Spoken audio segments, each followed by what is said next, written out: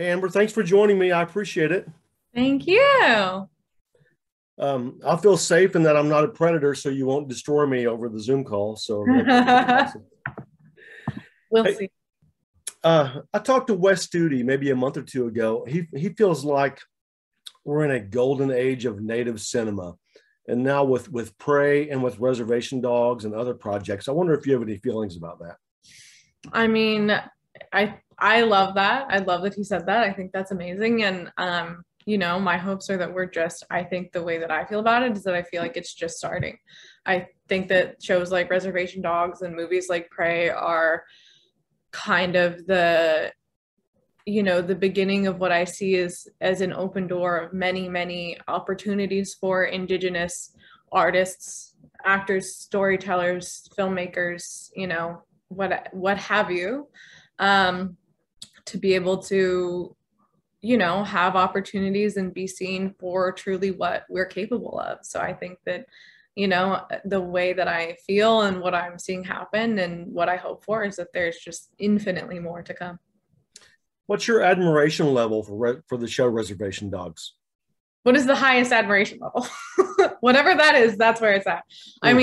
mean, I think that like Reservation Dogs is just in so many ways like a masterpiece of what it's doing, and like in representing Native people, in a way that like feels honest, and it's like funny and it's heartbreaking and it's like relatable, and it shows us in ways that it's like we don't ever get shown, and it's from people who are so like worthy of the trust to tell those stories and to do that, like Sterling and like Tasba and Bobby and Migazy and Dallas and all those people. It's like everyone is so, like I was there, I was with them, and it's like everyone is so kind, and all the cast, it's like everybody puts their full heart into this show. Mm. And I think that like it's just when you feel it, it's like 20 minutes or 25 minutes becomes like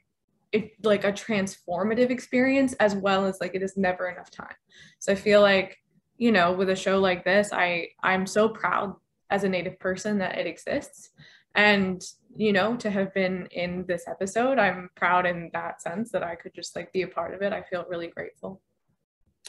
You want to talk about the job your mother did in casting the show? I mean, it seems to be roundly praised, the cast that she put together here. Yeah, I think that they're amazing. I mean, she went with Sterling to Oklahoma, and they, had open calls for, I mean, I don't remember how long. This was like, a couple of years ago now, but it was just like they were out there every single day and like meeting people, and people who are in the show now. I know that like that's where they found Elva, but also not just there. It was like everywhere, like DeFaro and Pauline are, from Canada, and Mm. Devery's also from Canada. She's been in it for a while. And like, I feel like every character is truly like every actor, I can't imagine anybody else playing that character. I feel like they're so Mm. well suited, and what they bring is just so amazing. And like for me to get to see it and like see them at work was like I was like geeking out, because it's so cool, because like as much as I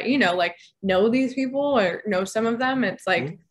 I'm also just a huge fan of the show. So to see it, I think was amazing. And that's also like Sterling and everybody else who was, like the effort of making the choices. Like I think my mom did a great job finding them. I think that everybody else did a great job at, placing them and deciding and all the things. So, how does it come out that you get to be a guest star on the show? Have you been pestering your mother for a long time to be on the show, or it just now worked out this way? It is, unfortunately, she does not allow that.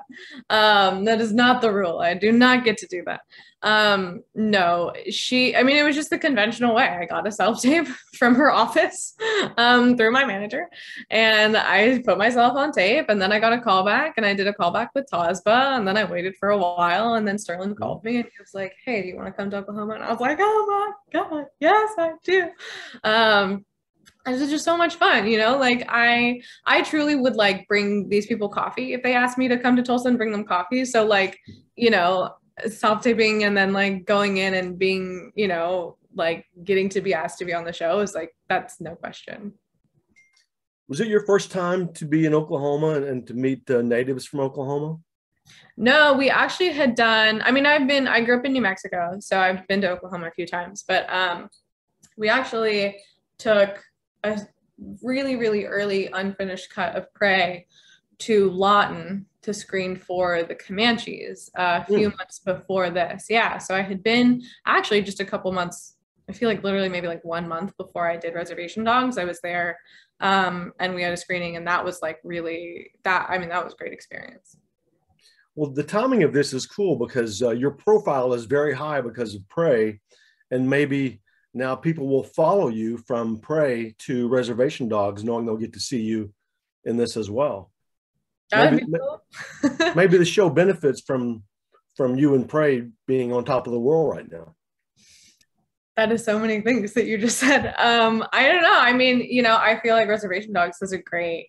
I feel like the fan base for that is just insane and it's huge. And, I'm sure that there's a lot of shared people, but I think that's also the cool thing about both of the projects is I think that they reach fans who, are not just Indigenous people or are not just people wanting to look for Indigenous stories. Like I think Reservation Dogs is just an incredible show. It's an incredible comedy,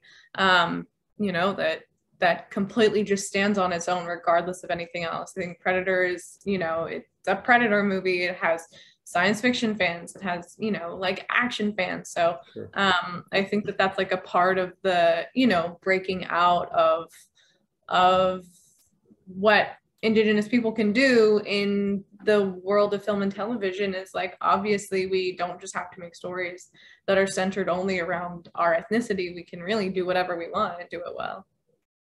Well, obviously Prey was the most watched premiere ever on Hulu, and it has like a 93% approval rating on Rotten Tomatoes and so much critical acclaim with people, raving about how good it is.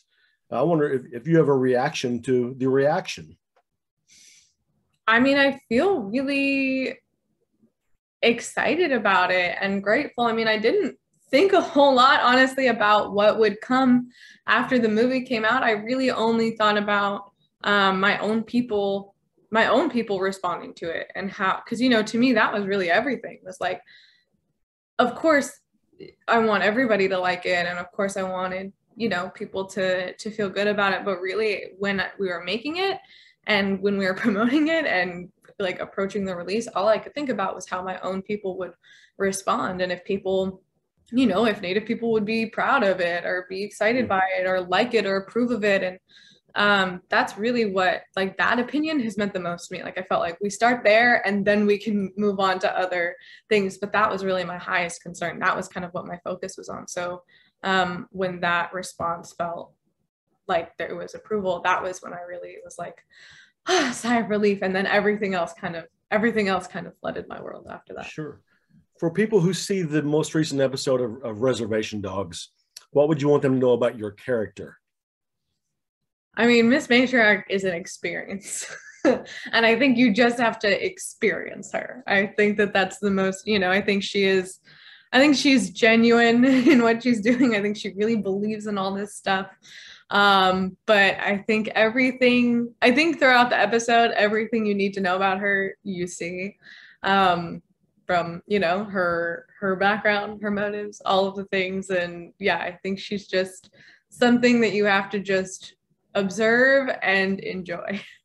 I think we had 10 minutes and we got about maybe a minute left, so we'll wrap up with this. I'm going to go back to the screening in Lawton that I didn't know about. There was a screening for the Comanche tribe, the Comanche people.